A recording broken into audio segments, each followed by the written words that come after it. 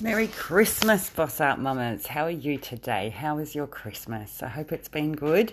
It sometimes can be a bit of a difficult time when you have to be with people that you don't usually be with, but you love each other. And but yeah, sometimes I don't know. Who knows? It can be a difficult time. Anyway, I hope it isn't difficult for you. I hope it's wonderful. I hope you're doing your connecting habits, caring, listening, supporting, contributing, encouraging, trusting, befriending, respecting difference, and having a bit of humour. You know, if people are not just decide to instead of feel bullied or like someone's attacking you or something, then maybe just be able to have some humour instead. You don't have to take in their stuff. Or if there's something that someone is, maybe you could just say sorry. Say sorry about something. That's a good way to change how people feel. We're always impacting each other, and that's what our species does. So it's good to be a good impact rather than a negative one. And if someone is doing the other one, then have some compassion, because they're obviously upset about something. So there's no need to kick them while they're down. Why not just try to figure out what their problem is? So if you guys have got any problems with what you're trying to do in the world, then I would love to know, so that I can see if I can help. Anyway, guys, I'm not going to stay for very long. There's lots of things to do at Christmas, and I'm very, very excited. It's going to be a wonderful day, or it's been a wonderful day, and it's going to be a wonderful day, and it's nearly a new year, 2022. That's a good year, a 6th year. It's a very wonderful year. So, what are you going to manifest this year?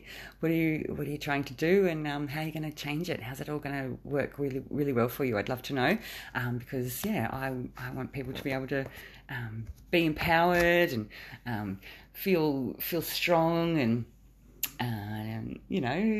just empowered, so that you don't feel like you have to think about anything negative, or if you can, there's no point, because it's your mind. It's you can choose it, then choose something that's going to help you. So if you need any help with anything, I would love to help. I hope you're having a wonderful day, and I would love to connect with you. So message me through Messenger you can get me through Facebook on Av Robertson, AVROBERTSON, and on Instagram, artist.avril.robertson.